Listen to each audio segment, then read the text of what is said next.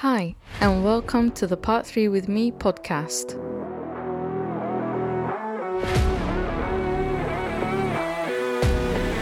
The show that helps Part 3 students jumpstart into their careers as qualified architects and also to provide refresher episodes for practicing architects. I am your host, Maria Scudari. And this week we will be talking about the Laws of Contract and Tort. Today's episode covers PC1 and PC3 of the Part 3 criteria. So before we dive into the laws of contract and tort, why is legal knowledge valuable to architects in the first place? So legal knowledge is essential for architects to be able to understand the framework within which the practice of their core skills is to be carried out. So all aspects of the architect's work require a degree of knowledge of some legal context, whether it be design, securing any consents and approvals, appointments, or when it comes to construction. So obviously as architects, we aren't expected to be lawyers, but we are expected to carry out our work properly and have enough knowledge of the relevant principles of law to protect our clients from damage and loss. So if a legal situation or a question is outside of our control, we should refer the client to seek legal advice rather than attempt to answer it ourselves if we're not sure, so that we don't open ourselves up to any disputes or liabilities later down the line. So before I expand on the law of contract and the law of tort, what do we mean by contract law as a generic term? So contract law allows parties the freedom to make their own business arrangements to suit their needs and their requirements. So it is rare for contracts to contain every provision necessary. So this is where implied terms come into play. And these usually occur in three situations. So the three situations are that when the implied term is necessary to make sense of the contract, when the term reflects the usual approach and hasn't been excluded, and when statute requires the implied term. So taking the usual terms as they're known, for example, that are not set out in the contract, but the parties acknowledge them as being implied, as long as the contract doesn't contain terms to the contrary. So, for example, there would be an implied duty that the employer, under a building contract, will cooperate with the contractor to allow them to carry out and complete the works. So under this implied term, the employer will be liable for breach of implied term of cooperation if they restrict the contractor from carrying out the works. So from what I mentioned earlier, if there was, for example, a clause that restricts this, then the implied term wouldn't exist. So it wouldn't apply because it's terminated by another clause within the contract or restricted by a clause in the contract. Now, looking more closely at the law of contract and law of tort, what do the two more specifically refer to? So the law of contract and the law of tort are the main bodies of rules in English law when it comes to civil obligations. So the obligation imposed in law and the obligation imposed in tort are conceptually different, and that's why the two areas of law are dealt with separately. So they do tend to have some overlap when it comes to professional negligence, which is the most common form of tort. If an architect fails to exercise reasonable skill and care in producing their design and duties, then they are deemed to be in breach of contract and that they have also acted negligently. So both contract and tort law set out standards of behavior that parties are expected to comply with. So the law of contract is more related to self-imposed obligations, which are created by an agreement between parties, whereas the law of tort is concerned with obligations that are imposed by the law on one party due to the existence of a duty of care not to impose any harm to the other party. So whether or not the duty of care has been agreed between the parties, the the main party concerned will still be liable. So let's expand on the law of contract. So starting with what makes a contract. So a contract is an agreement recognized by law as binding the parties to it. So the parties are known to be privy to the contract, and the terms of the agreement are binding to those specific parties only and can't be enforced on anyone who is not a party to it. So the contract may be written or oral, although oral contracts are difficult to prove before a court if a dispute does arise. So in order for a contract to be acknowledged by a court and be able to refer to it in a dispute, it must be an agreement between the parties, and the parties must have intended that the agreement is legally binding and consideration was passed from the party receiving the benefit of the contract in exchange for receiving the benefit. So a key action in relation to contracts in the notion of offer and acceptance in determining whether a contract has been concluded. So in essence, this means that a party has offered a service to another party and the other party accepted that offer, which was concluded within a binding contract. So for the courts, both the offer and acceptance have to be clear and unequivocal. So the courts will typically interpret a contract as the expressed intention of the parties through the words and the conditions used in that contract that they have agreed to.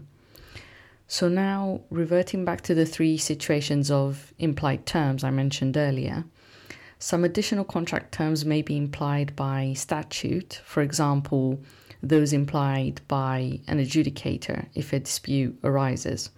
But if the parties don't wish to have statutory implied terms in their contracts, then they can express that in the contract, and any conditions that refer to it can be deleted.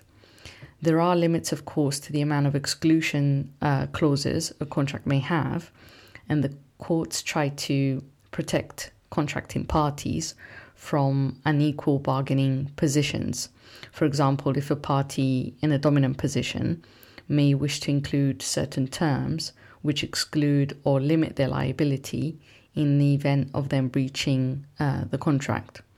So circumstances like these may occur to architects by their clients, which seek to impose a couple of onerous terms on them, or potentially maybe by the other way around, where the architect seeks to limit or exclude their client's liability. So the legislation usually involved with such situations is the Unfair Contract Terms Act and the Unfair Terms in Consumer Contracts. Another potential type of contract is what is known as an informal contract, which covers letters of intent or appointment, which architects typically come across on a project. So letters of intent typically consist of the initial works or services to be provided to the client and the maximum sum that will be paid in return for those services and the timing of those services, resulting in them becoming mini contracts pretending to be informal agreements. So a key thing to remember with this is that with these agreements is that they may not always amount to a legally enforceable contract. So it's important to not rely on letters of intent or letters of appointments to base an early start on the project, as there are a number of risks in proceeding without an official contract with appointment terms. So letters of intent cover a broad range of agreements between parties and cover a varying degree of formality. So for example, it can be very loose and definitely not a binding contract, or it can be to the other spectrum of very detailed and can be used as a binding contract. So a key thing to remember here is that the courts can use the letters as a binding contract. So as architects, we need to be wary of such documents and their intent. And when we put these together, we need to have this in mind, whether we do intend to use it as a binding contract or document, or if we do want it to be informal, it should be written in that way. So letters of intent should typically be used when the parties find themselves genuinely unable to agree formal terms before the works or services commence, but the terms of the letter should be set to achieve what the parties wanted to achieve legally. So always think, what do I want out of this? If the letter is to be used through to completion, it should set out the parties' intention for their respective rights and their obligations as they would have been set out in a formal contract. So just bear this in mind if you're entering into a contract like this and you don't have something formal. Now, let's move on to law of tort. So what is tort? So tort in essence means a civil legal wrong. So in tort cases, the party that claims to have suffered a loss and brings a claim is known as the claimant, and the party that inflicted the damage is the defendant. So the law of tort in essence seeks to recover compensation for victims of tortious behavior for their losses and is concerned with the allocation of legal liability for losses. So the damage can take many forms, and it can include personal injury, physical damage to property, economic loss, damage to reputation, and interference with rights in intellectual property. So one of the many categories of tort recognized by law is the tort of negligence. A negligent act or failure to do something results in breaching a legal duty of care and causes damage to a claimant. For there to be negligence, there must be a legal duty of care from the defendant not to cause damage to the claimant, a breach of the duty of care, and damage suffered by the claimant as a consequence of the defendant's breach of duty. So when does a party owe a duty of care? So duty of care is used by the courts to define when a party should take care not to harm the interests of another party through negligent behavior. So duty of care is the key principle used by the courts to maintain the scope of negligent liability within acceptable limits. So it's expected that a party must take reasonable care and steps to avoid any acts or omissions which a reasonable party could foresee and would be likely to cause harm to another party. So the courts have therefore identified 3 key stages in deciding whether there is presence of a duty of care. The first one is, was the act reasonably foreseeable that the defendant's conduct would cause damage to the claimant? The second one would be, was there a relationship of proximity between the claimant and the defendant to take into consideration any actions that were carried out? And the third one would be, do the courts believe a duty was imposed on one party for the benefit of another?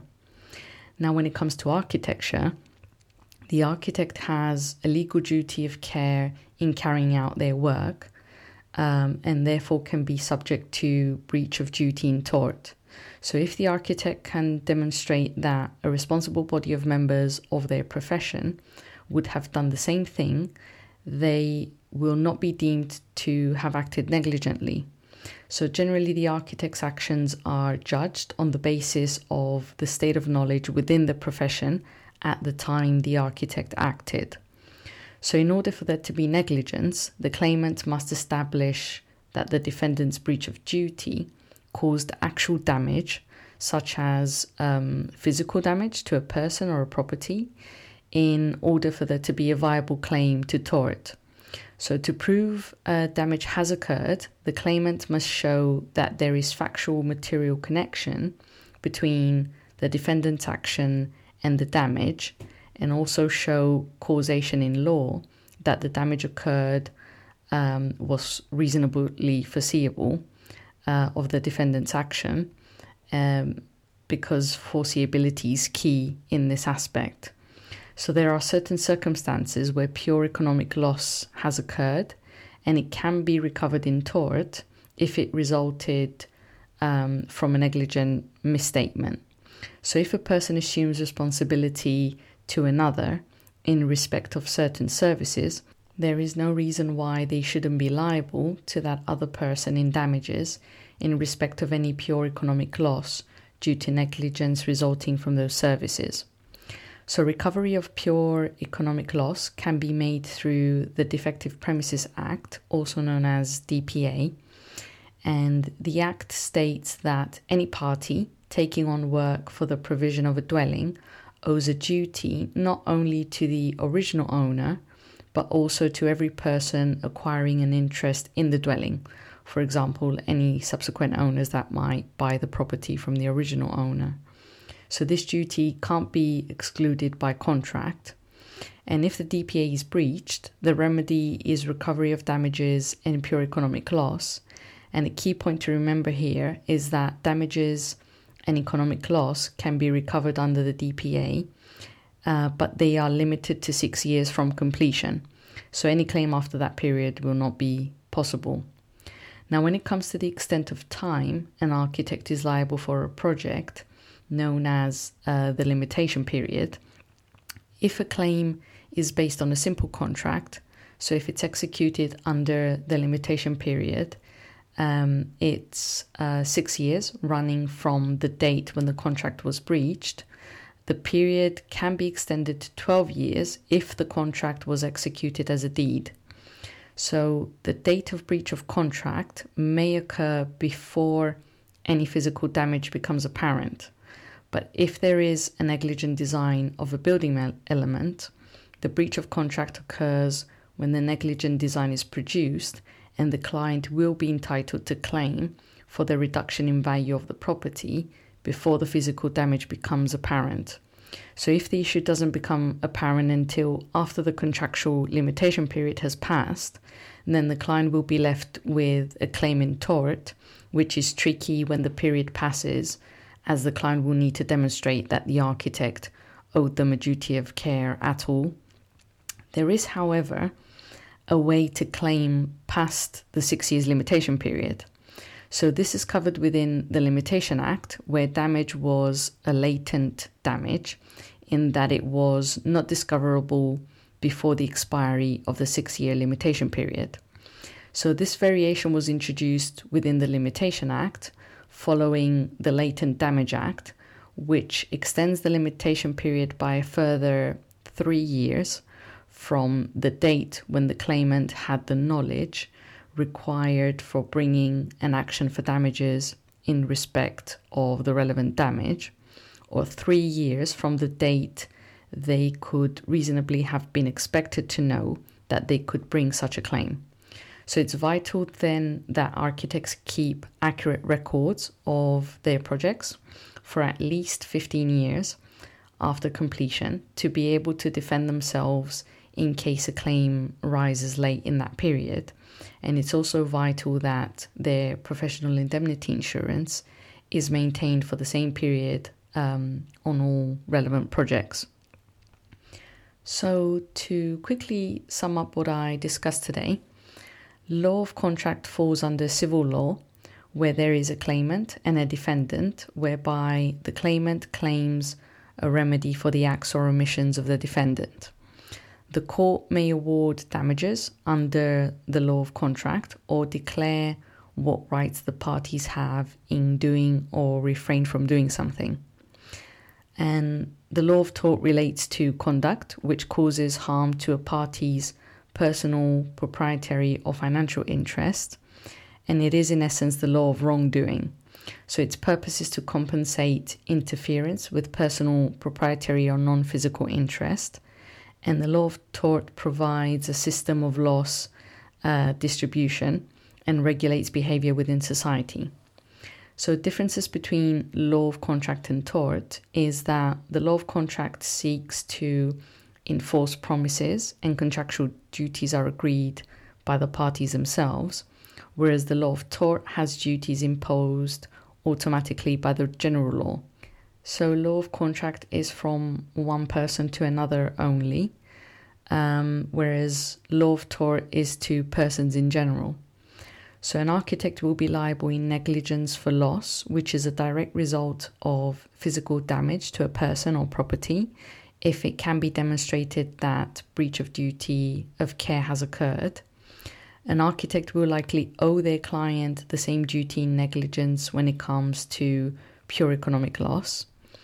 and an architect may be liable for negligence for pure economic loss caused to third parties by negligent misstatements if there is an assumption of responsibility.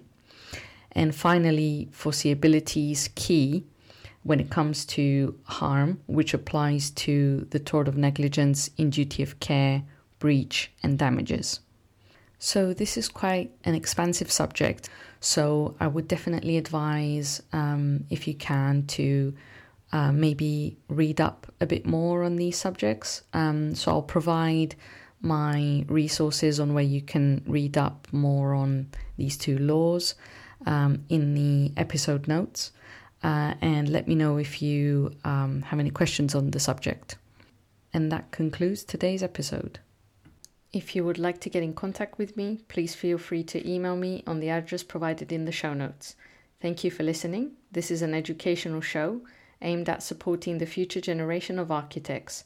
The information, opinions, and recommendations presented in this podcast are for general information only, and any reliance on the information provided in this podcast is done at your own risk.